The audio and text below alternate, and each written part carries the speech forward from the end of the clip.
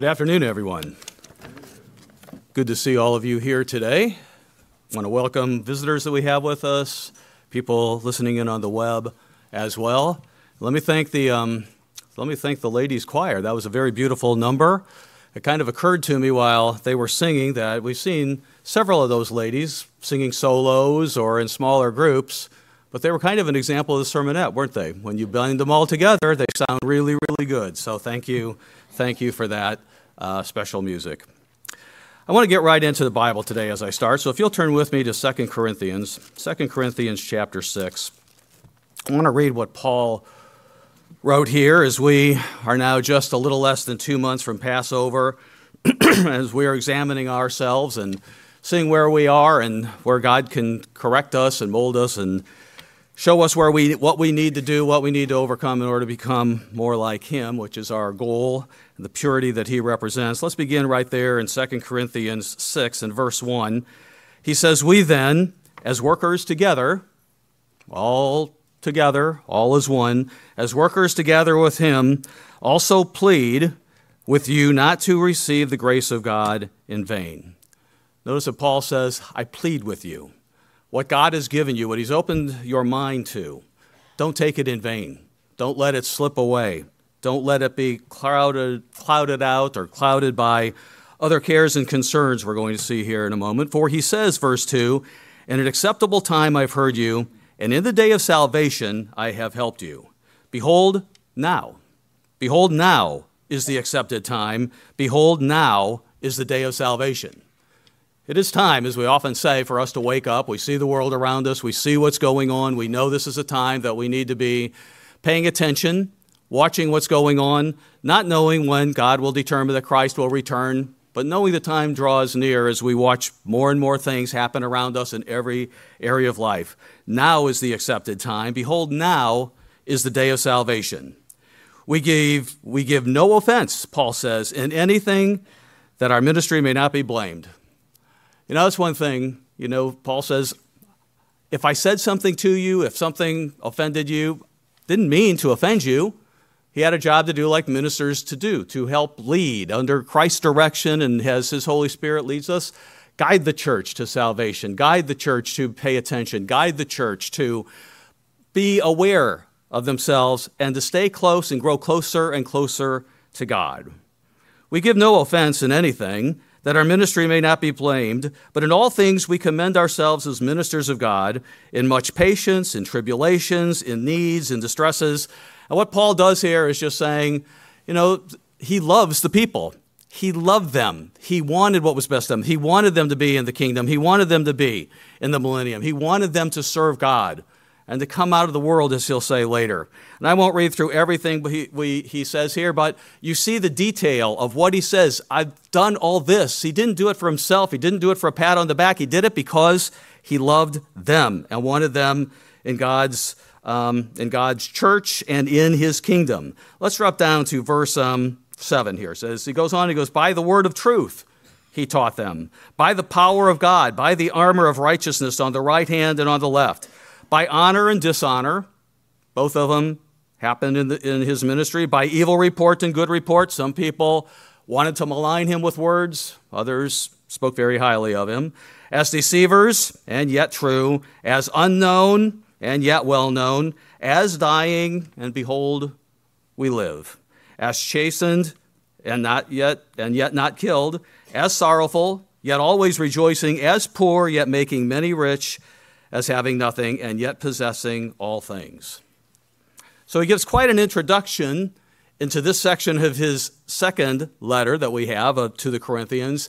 And then he comes to verse 11. He says, "O Corinthians." And remember, the Corinthian church was a troubled church, much like living in times much like we live in today.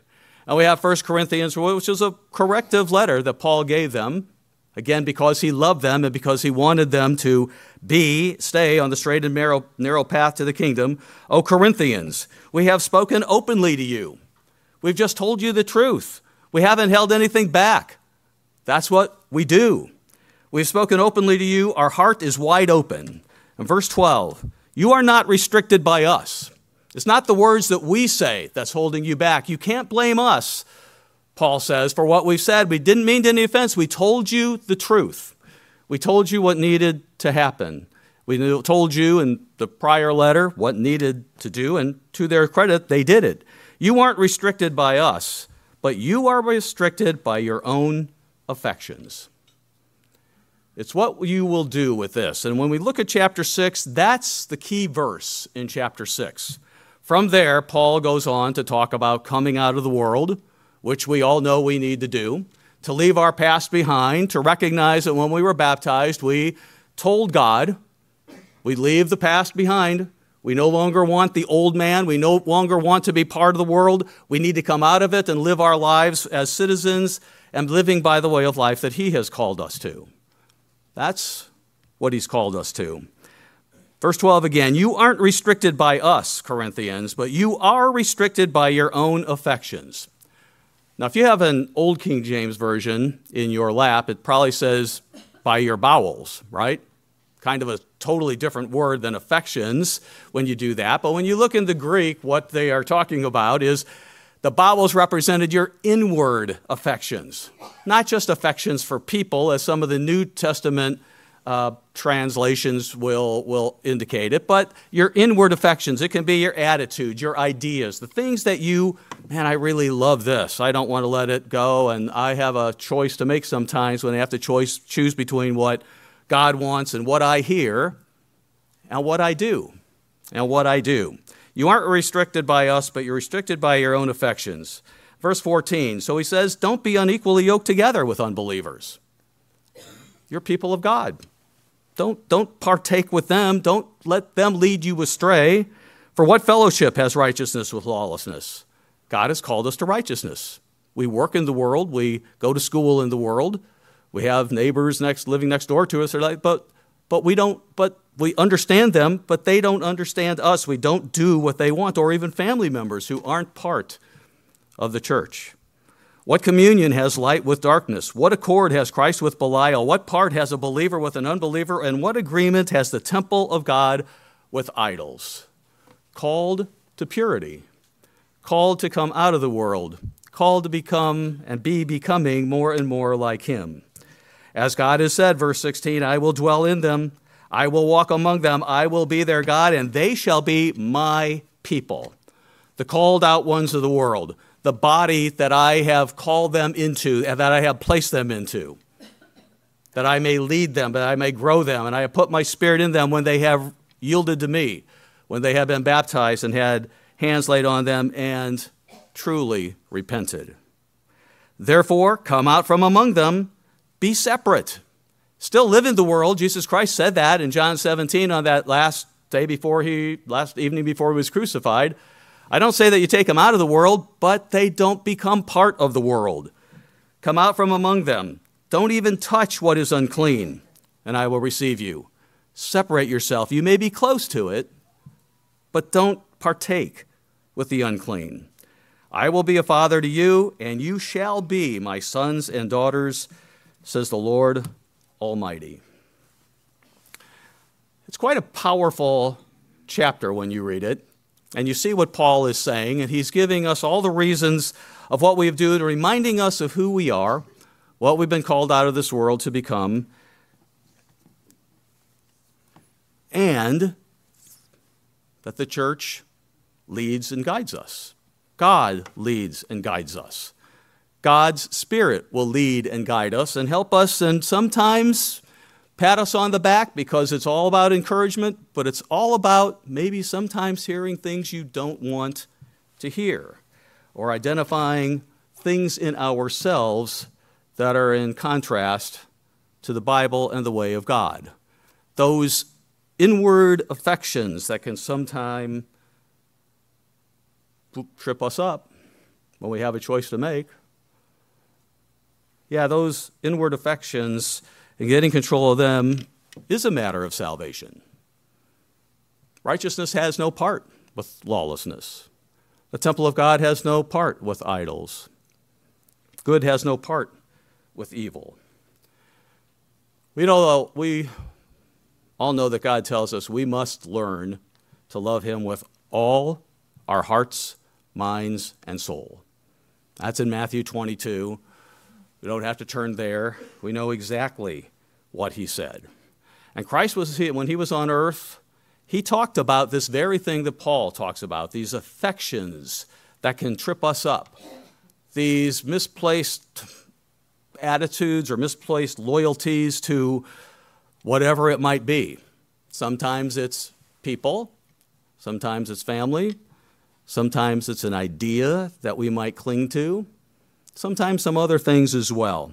Let's go back and look at a few of Christ's words regarding this, because I think Paul probably had Christ's words in mind when he wrote that verse 12 in 2 Corinthians 6. Back in Matthew 10, and verse 34, he said something that the world just doesn't really understand right now. Verse 34 of Matthew 10, he says, "Don't think that I came to bring peace on earth." That isn't why he came the first time. Yes, he is the King of peace, and yes, when he returns the second time, he will bring a lasting and perfect peace to the earth, and people will learn to live by his way of life, because living by his way of life is what brings peace. Not forced peace, peace. Peace, inner peace, and peace among each other, the oneness that Jesus Christ talked about.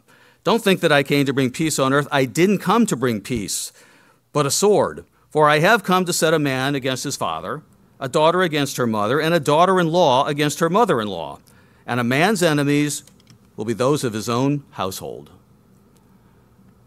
Well, those are some pretty eye-opening words. You and I have heard those words scores of times. So maybe they don't have the same ring to us when we hear them. But if you read them and take them alone, what God is saying, he's not saying you should hate these people, but there's a difference. There's a difference in who we are. There's a difference in what we believe than family members, other friends that we might have when we come out of the world. And even when Christ was among his people, they hated him. They hated him for what he said, and yet he was one of them. So in verse 37, he says, "He who loves father or mother more than me is not worthy of me." How can we tell that if we love someone more than the other? It's what we choose to do, right? So if mom or dad who isn't in the church wants you to do something at a time that you know you shouldn't be doing, and you know that isn't what God would have you do, and you choose mom or dad or brother or sister or child, whoever the person is, who do you love? That's what Christ is talking about here. Where is your affection? Absolutely right to have affection for mom, dad, brother, sister, friends, relatives. But where is the major, the first, the all your heart, mind, and soul affection? If you love God, you choose what he says to do first. That's what he's saying here in verse 37. "He who loves father or mother more than me isn't worthy of me. And he who loves son or daughter more than me isn't worthy of me. And he who does not take his cross and follow after me is not worthy of me." And verse 39, even our physical lives. "He who finds his life or chooses this physical will lose it, and he who loses his life for my sake will find it." Who do we love more? Where is our affection? Could it be that our affections are restricting us from God? Could it be that our affections, in some cases, are restricting us from the kingdom of God? Let's go to Gospel of Luke, Luke 14.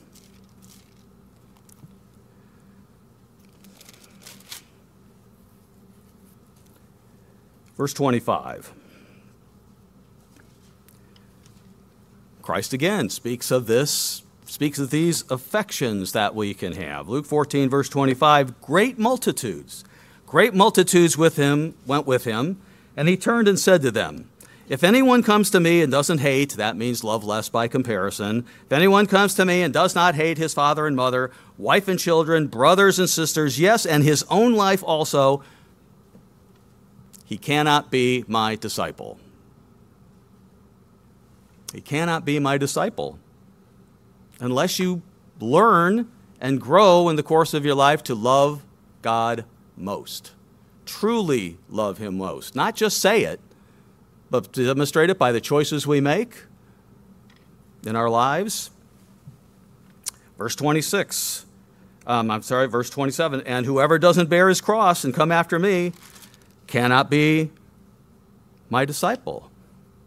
And verse 33, he throws it to everything, not just a couple things. Verse 33, same chapter. So likewise, whoever of you doesn't forsake all that he has cannot be my disciple.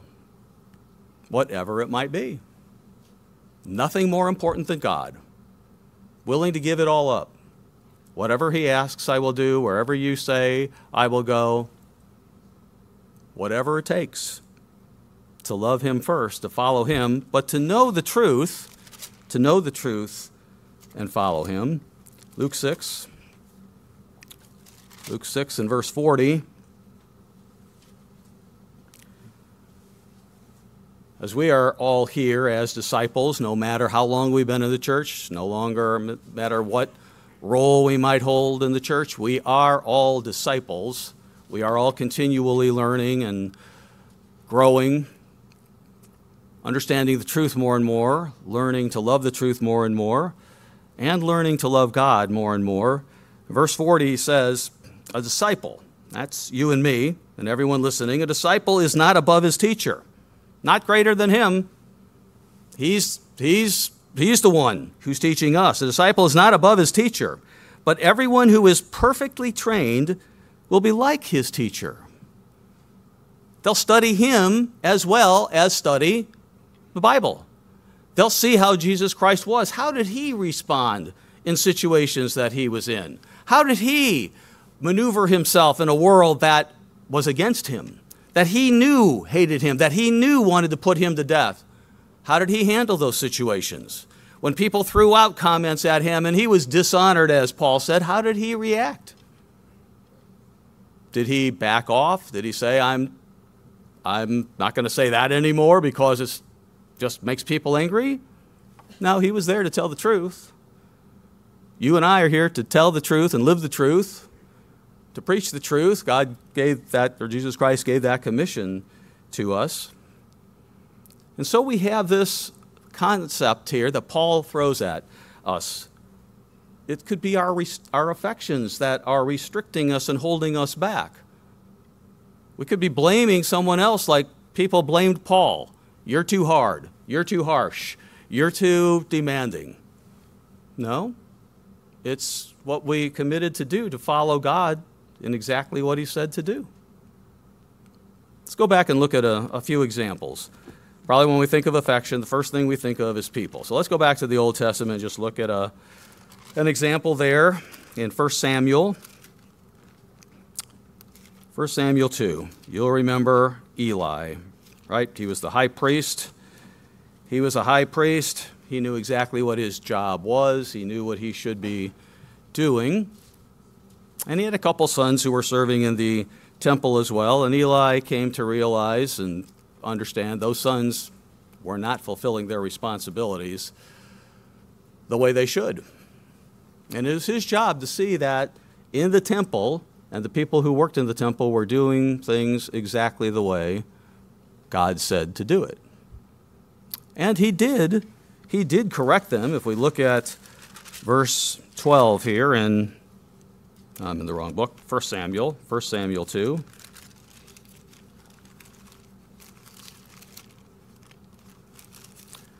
First Samuel 2 and verse 12. It says the sons of Eli were corrupt. They didn't know God. They were not paying attention to him. They were just kind of doing things the way that they wanted to do it. We drop down to verse 24. And Eli did correct them. He did come to them and say, my sons, this is not what you should be doing. This is not pleasing God. You know what you've been taught. You have to do it his way. No, my sons, verse 24, it is not a good report that I hear. You make the Lord's people transgress. You're setting them a bad example. When they see you working in the temple and you are doing this, they just think it must be okay. You're making them transgress. Do you get it? That by our example, other people look and say, well, if they're the people of God and they're doing that, that must be okay with God. We would say that for every minister. We talk about that. We have a very huge responsibility to set the example the way that God says it, that we have to hold ourselves accountable to him because we obey God, but also to set the example that others don't look at us and say, what's going on there? Must be okay. If that person's doing that, that person has that attitude, that person did that, must be okay because they're the example. And this is what was happening with Eli's son. You make the Lord's people transgress. If one man sins against another, God will judge him. But if a man sins against God, who will intercede for him? Nevertheless, Eli told them, but they didn't listen. It's just dad talking. Nevertheless, they didn't heed the voice of their father because the Lord desired to kill them. Wow. But he saw their attitude. They were more interested in what they wanted to do it their way. They wanted to have all the things, the physical things, and use it for themselves, the meat, the women, the adulation. It was all about what they wanted. And they didn't really care what God wanted, and they thought they were getting away with it. And so God said they have to be removed. But Eli was putting family first. He did the right thing. He told them, but he didn't remove them. He didn't remove them from service. Down in verse 27. A man of God came to Eli and said, thus says the Eternal, didn't I clearly reveal myself to the house of your father when they were in Egypt in Pharaoh's house? Didn't I choose him out of all the tribes of Israel to be my priest, to offer upon my altar, to burn incense, and to wear an ephod before me?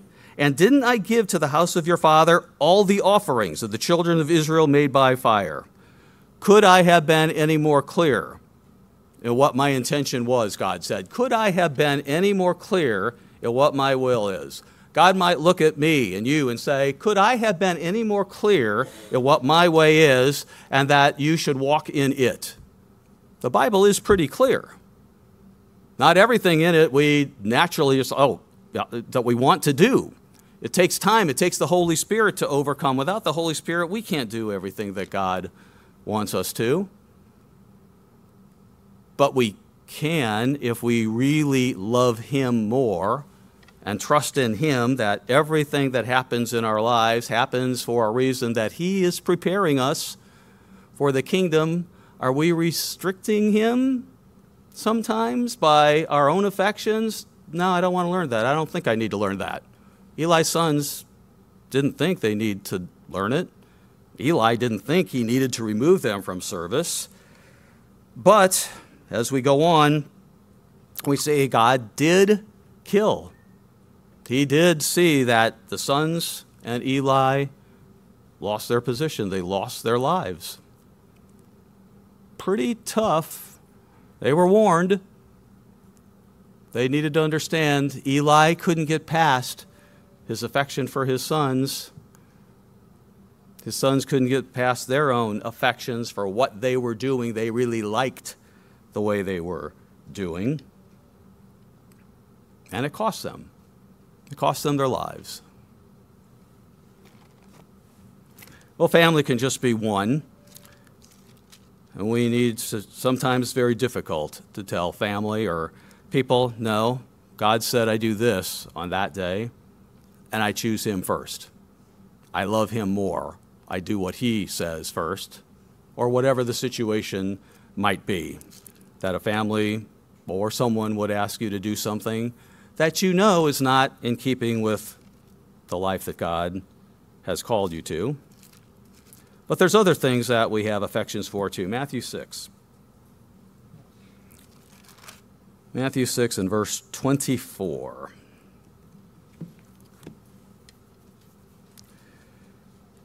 Matthew 6, verse 24. No one no one, not some can, no one can serve two masters. For either he will hate the one and love the other. When there's a choice to be made, what do you choose? The one that you love more, and that's agape, love, choosing, even though it's what you naturally want to do, you know it's the right thing to do. He will hate the one and love the other, or else he will be loyal to the one and despise the other. You cannot serve God and mammon. So God says, he's talking about people here, right? But two masters, because we have other masters than people. We have other affections than masters. There's a lot of things in our lives we like to do, a lot of things we've become accustomed to, a lot of preferences that we might have. They may not be the preferences that God tells us to have. You cannot love God and mammon. You can't serve two. Choose one. And we will, by our choices and what we do in life, God will see which one we love more. Jesus Christ came face to face with someone who walked with him during his ministry. He heard everything that Jesus Christ said, followed him wherever he went. He was there to hear Christ's words. He was there and probably corrected for something that, or at least it was probably mentioned to him, something that he had that was an affection that was going to cost his life as well.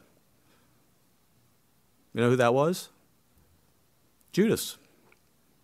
Judas. He showed, I love money more than God. Let's go back and look at his situation here, or the account of him in John 12. John 12 and verse 1. We get a glimpse of Judas. He was called, as I said. Jesus Christ chose him. God the Father chose him in Jesus Christ. And he was part of the body. He was there with the other 11 disciples, walking with Christ, heard everything that he had to say. The other 11 heard what Jesus Christ said. They were willing to give everything up, and they endured a few rebukes along the way and weathered that storm. But in John 12, verse 1, here in the season that we're just entering into, it says, 6 days before the Passover, Jesus came to Bethany, where Lazarus was, who had been dead, whom he had raised from the dead. And there they made him a supper, and Martha served, but Lazarus was one of those who sat at the table with him. And Mary took a pound of very, very costly oil of spikenard, anointed the feet of Jesus, and wiped his feet with her hair. And the house was filled with the fragrance of the oil. But one of his disciples, who was learning from him and should have been looking to see how he was, how did he live his life? One of his disciples, Judas Iscariot, Simon's son, who would betray him, said, "Why is this oil not sold for 300 denarii and given to the poor?" Sounds like a noble thing. The right words, right? Yeah, this should have just been given to the poor. But Jesus Christ knew what was in his heart. This he said, not that he cared for the poor. That wasn't why he said it. Sounded good on the surface. Not that he cared for the poor, but because he was a thief, he had the money box, and he used to take what was put in it. If that money wasn't being spent on that spikenard, just think how much more would be in the money box. And I have access to that. I can take whatever I want. There was a spiritual cancer in Judas. There was an affection that he had that he never rooted out as he walked with Jesus Christ. That affection for money, that love of money, that thing that he served more than God led him to actually betray Jesus Christ. Sold him for 30 pieces of silver. In today's money, that's only $200 or $300. I'm sure back then it was worth a lot more than it is then. But he never overcame that affection. He let that affection restrict him from the kingdom of God. He betrayed his Savior. He turned his back on him because he loved that more than God or Jesus Christ. Can we imagine that? Is there anything in our lives that would put that we would put before God and actually have it cost our spiritual lives? What could it be? He's not the only one. Ananias and Sapphira, they loved the money more. They decided they were just going to lie about it. Yes, we've given everything to the treasury, when in fact they had just given half. They trusted in it more. What are the things that might be there that we might put before God? You know, money's one thing. I remember, and I probably have given this example before, I remember not long after I became a pastor in Florida. And when I give this example, I won't guarantee, but none of you know who she is. Even if you're from Florida, she's never come to church, this lady, and never did come to church. But after we were there for a while, she called and she wanted to talk about being baptized. She had been taking the plain truth for a number of years and then the good news for a number of years as well, but had never come to church, but decided she wanted to visit and to talk about baptism and to start coming to church. And so we talked with her, and she had what seemed a very good attitude, knew a lot about the Bible. And as we talked, we said, well, the fundamental beliefs, do you understand? Nope, she perfectly understood the Trinity as we went right down the fundamental beliefs, just to see that she had the understanding of what the church believed and taught. We came to unclean meats. And it was unclean meats that she hesitated on. And she said, I don't believe that I can't eat whatever it was. I can't remember if it was lobster or shrimp or whatever it was. I don't believe that God cares if I eat lobster or shrimp. He isn't looking at that as part of my belief in him. And we went to the scriptures and we looked at it and talked about it. And yes, indeed, he did, and went through Acts 10 and 11, so she understood those verses. And she said, no, I'm not going to do it. I'm not going to give up that food. I was kind of stunned. I thought, wait a minute. You've been following for years and years and years.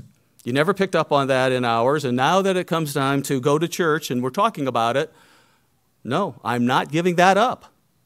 My friends eat it. I play cards with them. That's one of the things that we do every week. I am not giving that up. And we parted on pleasant terms and told her, well, call about it, pray about it, and when you're ready, call us. We'll talk more. She never came back. She loved meat more than God. That was the choice she made. Her affection was with that and the little group that she played bridge with. It was pretty sad. It was quite an eye-opener to me that someone would choose that. Years after that, we had a family that came to church for about a year, there every week. And then one day, they didn't show up. Another Sabbath, they didn't show up. They would not talk to me, but they told someone they weren't going to give up unclean meats. And I thought, really? You came to church for a year. You were here. You talked with people. Just kind of amazing. So what is it? Even as people are coming to the church. And I've had people, they just won't give up Christmas. It's such a nice family time, they won't give that up. They can't believe that God would care if they kept Christmas or not. Even if they kept all the holy days. Yes, he does. Yes, he does. And so people made choices along the way. What was their affection that restricted them? Wasn't anything that anyone said. God says what the truth is, but they restricted themselves. Oh, it can be anything that's more important to us than what God's will is. When Christ was on earth, he had Judas that he had to contend with, and he also had the Pharisees that he had to contend with as well. He knew they were watching every move he made. They would call him on everything that was there, accuse him of this and accuse him of that. And they never received the truth of God. There he was, the Messiah they'd been waiting for, and they couldn't recognize him because they were too wrapped up in their own things. Let's look at what Christ said to them in Matthew 23. Matthew 23 and verse 11. You'll remember this chapter.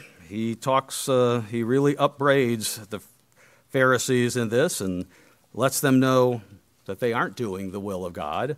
Matthew 23, verse 11, he says something we should always remember. Christ perfectly demonstrated this. He says, "He who is greatest among you shall be your servant. There is no greater servant to mankind and us than Jesus Christ. And whoever exalts himself will be humbled, and he who humbles himself will be exalted." So if we, well, just leave that as it is.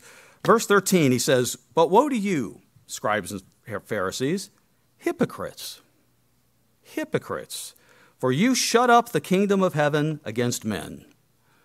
By what you are teaching the people, you're keeping them out of the kingdom of heaven. You're teaching them error. Your example is in error. You exalt yourself as the supreme knowledge of Judaism. You shut up the kingdom of heaven against men, for you neither go in yourselves." Well, he's pretty direct with them. "Your affections, your positions, you who love the chief seats in the house, didn't want to give any of that up. That's my thing. Cannot give that up. You shut up the kingdom of heaven against men, for you neither go in yourselves, nor do you allow those who are entering to go in." What was he saying? Your affections are restricting you, Pharisees. You love this more than you love God. You love this more than you love truth. You love whoever you are and the identity you've created for yourselves more than you love God. And you will shut up the kingdom of heaven. Paul said, you're restricting yourselves. You're restricted by your own affections. You will not listen. And when the Pharisees, they got worse and worse and worse. Finally, they delivered up the Messiah to crucifixion. Get rid of him. We want him gone. We don't want to hear what he has to say. And Pilate saw through it. Pilate saw through it. As it says in Matthew 27, he knew they delivered Christ up because he could see Christ was not what they accused him of being. But they delivered him up because of envy. They might lose those chief seats that they so valued. They might have something happen to them that wasn't what they wanted to happen. Their affections were restricting him, and Christ said, you're shutting up the kingdom of heaven to other men, and you're not going in yourselves. You and I should take words like Christ says very seriously and look at ourselves and what we do and what things might be holding us back, that we just say we don't want that, or that can't really matter to God. I won't take the time to turn to Acts 8. We have the example of Simon Magus in Acts 8. He was baptized, and he was going along until he saw the apostles lay hands on people, and they received the Holy Spirit. Remember what it says there? He wanted that power. He was the magician. He was well respected. He was a showman. He was the one who everyone looked to. And he goes, I'll give you money. I'll give you money, apostles. Give me that power too. And Peter rebuked him and said, get behind. I see the attitude that's there. You cannot buy that power. It's given of God. But he wanted to be the preeminent one. God, and he went his own way and did his own thing. He left the truth. The pride of life. The pride of life is another one of those affections that we might have, that we need to look at. Let's look at the third epistle of John. In the third epistle of John, we find a man whose name we've heard a little bit in some of the course of some recent things that have occurred in the church. And he's an example of another one that where the pride of life took him over on his pet idea. His little pet idea on what he wanted to believe took him right out of the church because he wouldn't let go of it. He wouldn't let go of it.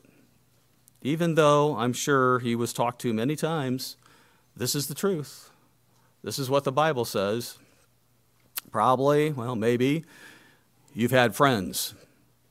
And probably everyone knows someone who was in the church at one time. And they developed their own little pet idea. You know, in 2 Timothy, we'll go there in a little bit. For Hymenaeus, it was the resurrections. I remember a couple who came to the church for a long time. He grew up in the church. And all of a sudden, he began to have these ideas about everyone who calls themselves Christian, everyone who believes in Jesus Christ is really a brother, and they are all part of the true church. Even though they weren't keeping the Sabbath, even though they were doing all these things, they were part of the true church. And we would sit and talk about these things, but he just would not let go. And it took himself right out. And the lady that he was dating went right along with him. Others have had sacred names take them out because it's their pet idea. That's what they believe. And they're going to just not listen to anyone. They're not going to look at the Bible. They're not going to listen to anything because it's part of the pride of life. That's what I believe, and I won't let go of it for anything. As we look at 3 John here, we'll pick it up in verse 9. John is the longest living of the apostles. He says, I wrote to the church, but Diotrephes, who loves to have the preeminence among them, doesn't receive us. He won't listen. He wants to be the preeminent one. He's got the ideas. There's John, long-living apostle of Jesus Christ who walked with him, who was there at his crucifixion, who has remained loyal to Christ all these years. Not going to listen. Not going to listen to what you have to say. Therefore, if I come, John says, I'll call to mind his deeds, which he does, prating against us with malicious words. And not content with that, he himself doesn't receive the brethren and forbids those who wish to, putting them out of the church. And then he says, Beloved, don't imitate what is evil, imitate what is good.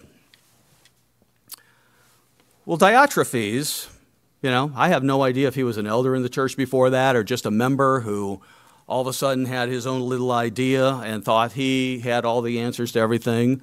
But apparently it just continued to just go unchecked, or he refused to listen.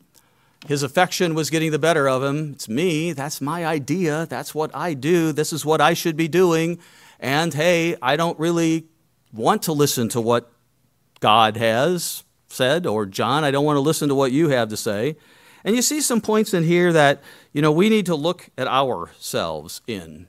Because there's 4 or 5 things in here that we see in a pattern of someone who is going down that road. And we can help if we see people going down that road. First of all, there's the arrogance and the pride that Diotrephes was beginning to show. I know more than you. I know more than you, John. I know more than the Bible, John. So, don't need to listen to you. Pride is the instigator of every sin there is. Satan is the father of pride. Satan is the father of all the things that are evil. Pride. And as we go to, and it can show up in so many different ways in our lives, one of the things we need to check ourselves in, is there pride, or am I demonstrating pride to God by how I am living my life and the choices I make? Diotrephes didn't see it. And pride is one of those kind of little things that we can just be blind to. We have to have others sometime tell us, this is what you might want to look at. All too often, though, then there is no response at all, and it leads to what comes next. They won't even talk to you. I remember one of the things that just frustrated me and made me really sad when I was pastoring is when people would come for a while, and you'd think that they're all there, but then they would just stop coming. And week after week after week, they wouldn't be there. and they would not even talk. I would even plead with them. I would send emails saying, I'm not even going to try to talk you into coming back. I just want to understand what it is. What it is. What happened? Why were you here this time? Why did it look like you were doing that? And they would not call. They just wouldn't even receive. And I thought, just tell me why. And I really meant it, that I wouldn't try to talk them into it. We'd look at the Bible again, no doubt, but let them go on their way, because I just wanted to know, is there something we're missing? Is there something that isn't being taught? But I knew it was something in their lives that was going on, and they just, nope, not doing it anymore. Wouldn't even receive, wouldn't even talk to you. Malicious words. You know, some, not all. I don't know the people that were there, that I've mentioned, have ever spoken malicious words against the church. They just gave up. But sometimes you see someone who leaves the church and there are malicious words. That's happened in the church. That's happened in not too distant church history, back a decade or more ago, where people fell into the same thing that Diotrephes did. And they left, and they wouldn't talk, and they spoke malicious words, and there was this battle between the two, and out they went. Very sad to see that happen. But Paul told us that would happen. God inspired him and said, this is what's going to happen in the church. Keep your finger there in 3 John. Let's go back to Acts 20. This is what's going to happen, not just among the ministry. It happens with every member.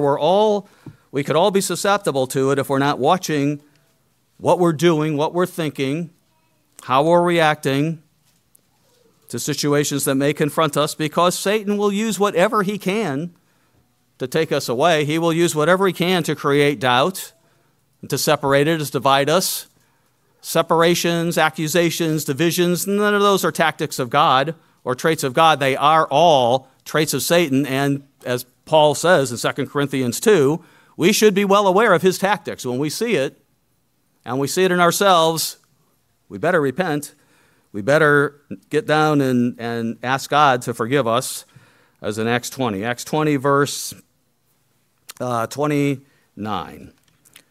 I know this, Paul said, after my departure, savage wolves will come in among you, not sparing the flock. Well, they're coming in. You know, I think we're very good if someone comes in, of taking a stand against them and not believing false doctrine. If someone came in and started talking to us, we would stand, I hope, against this. But more dangerous is verse 30. Also from among yourselves, men will rise up, speaking perverse things. Speaking for perverse, better translation, as it says down in my margin, misleading things. Speaking misleading things. For what purpose? To draw away the disciples after themselves. It's all about pride. I want them to follow me. I want to be the one that people will follow. Very dangerous thing. As I said, we've seen it happen in the church. Paul was absolutely right, as God gave him that. It's happened through the church, down through the history of the church. And are not too even listed past. We had it happen in one of our areas, not in the United States. The same thing and the same pattern. Oh, we're not unaware of Satan's devices. Sometimes we want to just cover them up, ignore them, and say, maybe not this time. Well, he was there, malicious words, speaking against others. There's not a person listening that would think that is of God, right? That's not at all when we see that. Putting them out of the church. Don't even want you there. Would like to see you gone, much the way that the Pharisees wanted Jesus Christ gone. Don't want you here. And then the divisive attitude that's there to separate people. At a time in life, and a time as we look at Passover when Jesus Christ said, my will is that you all come together as one. All together as one. Reconciliation, acknowledge mistakes, repent, get together. Christ even said in Matthew 5:23, if you're coming to the altar and you know your brother has something against you, go and be reconciled to them. as we go toward Passover. And we keep it in the worthy manner that God would like us to, doing those things, and not the opposite. If there's anything, I often say this, if anyone has anything against me, if I've done something, offended someone, something you think that I'm not doing right, or you've just heard something that you don't understand, I hope you will come to me. Don't give the silent treatment. That's what Diotrephes did. That's what happens. Talk. And don't just be silent and go away. Talk. I think every minister in the Church of God, if there's something, go and talk about it and be reconciled and be honest about the things that are going on that you are thinking of. This is what Church of God people do as we become one, letting God prepare us to be the bride who will be one with Jesus Christ. And if we want to be his bride and be there when he returns, now is the time to do it. Now is the time to learn it and practice it, because if we're not one in this lifetime, I don't know. No, I do know what God will say about us at that time. Well,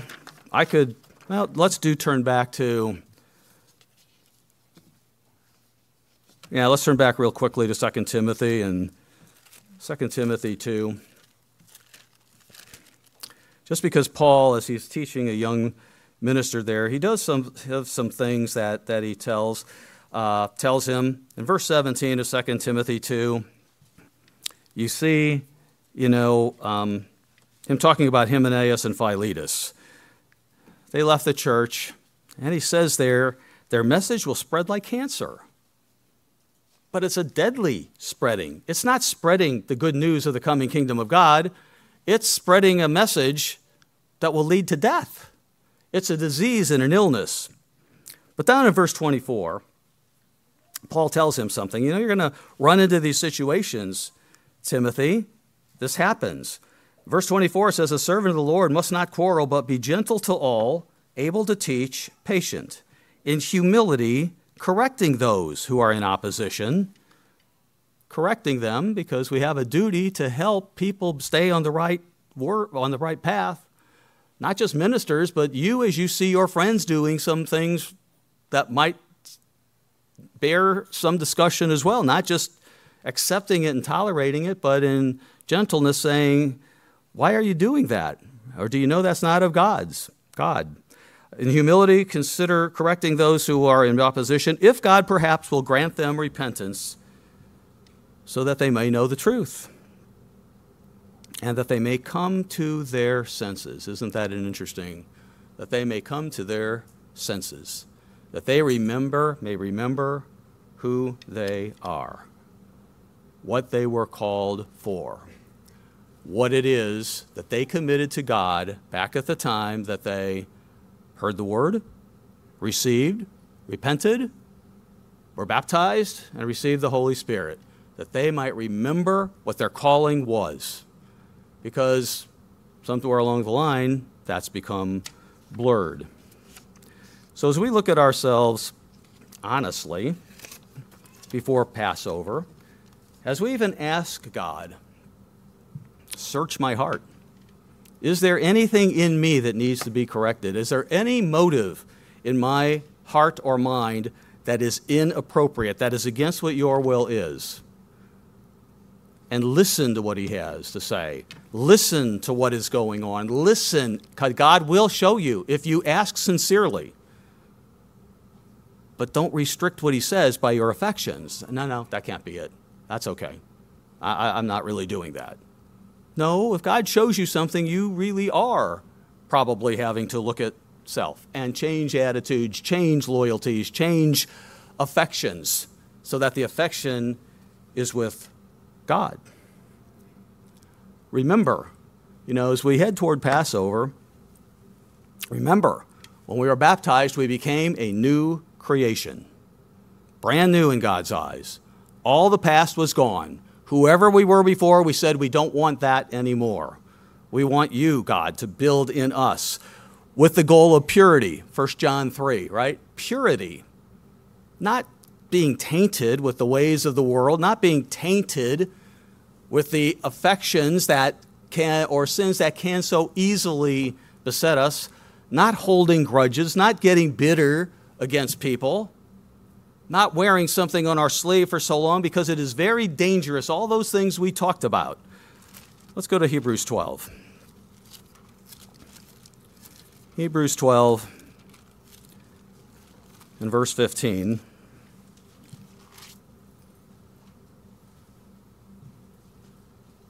Let me read verse 14. Always a good verse for us too. Remember, Hebrews 12, verse 14, pursue peace with all people and holiness. It's a state of purification. Pursue peace with all people and holiness, without which no one will see the eternal, without which no one will see the Lord. Looking carefully. Whenever I see the word carefully, I pay attention even more. Looking carefully, lest anyone fall short of the grace of God, lest any root of bitterness springing up cause trouble, and by this many become defiled. Not just a few, many. You know, a good example of someone who was willing to take a rebuke and not leave the church was Peter. You remember back in Matthew 16, right after Jesus Christ talked about beginning the church, and he told Peter, you're that little rock. The church is going to be built on Jesus Christ, the rock. You're the little rock. But then Peter made a comment that, oh, no, you're not going to die. You're not going to die. Remember that? And Jesus Christ turned to him and said, get behind me, Satan. If you were Peter, you'd be like, what? Get behind me, Satan? All I said is I didn't want you to die. That's not going to happen to you. Peter could have thought, and he probably did it in front of all the other disciples. They all gathered together. They walked together as a group. Peter could have gotten bitter and said, how did you say that? Why did you say that to me in front of everyone? What did you mean by that? I had purity of heart in his mind. But he continued on. He listened. He paid attention. He examined. And he continued with Christ. He didn't walk away. And thought, yes, it is God's will, not mine. Whatever he has purposed, that is what I will support. It may not be what I want, but it will be what I do. And whatever God says, that's what we support. And wherever he leads, that's where he goes. In our personal lives and as a church as well. Rebukes can be a tough thing. Rebukes can be a tough thing for people to take, or a change in this or a change in that. But we always have to remember, it's God who is perfecting us. He puts us in situations, whatever we need, so that we become the pure, perfect people who he can trust for eternity, that will be dedicated to his word, love the truth, always stand by the truth, be willing to follow him, and be completely loyal to him, and as Jesus Christ said on that last night, we'll be at one with one another. That unity, filling the commission of the church that the church does today, but also building that unity. And with that unity comes humility and accepting that whatever God's will is, that's what we do, and cast out all the works of men, all the attitudes, all the affections that we have that are not congruous with the Word of God or the way of God. So, let's go back and close in 2 Corinthians 7. I read through chapter 6. And in verses 1 and 2, after Paul has said all these things that we've spent the last hour talking about, he concludes in verses 1 and 2 of chapter 7. He says, therefore, after all these things I just said about don't let your affections restrict you, don't let it shut you off from the kingdom of God, therefore, having these promises, what God has given us, that I hope we believe with all our heart, mind, and soul, Christ will return. He will usher in that kingdom. He does want us there. His will is for us to be there, but we have to yield to him. Therefore, having these promises, beloved, let us cleanse ourselves. Let us cleanse ourselves from all filthiness of the flesh and spirit, perfecting holiness in the fear of God. Open your hearts, he says in verse 2. Open your hearts to God. Open your hearts to the Spirit that will lead you. Open your hearts, and let's individually and collectively as a church, let's be aware of those affections that might restrict us and put those away and put our affection wholly and completely on God.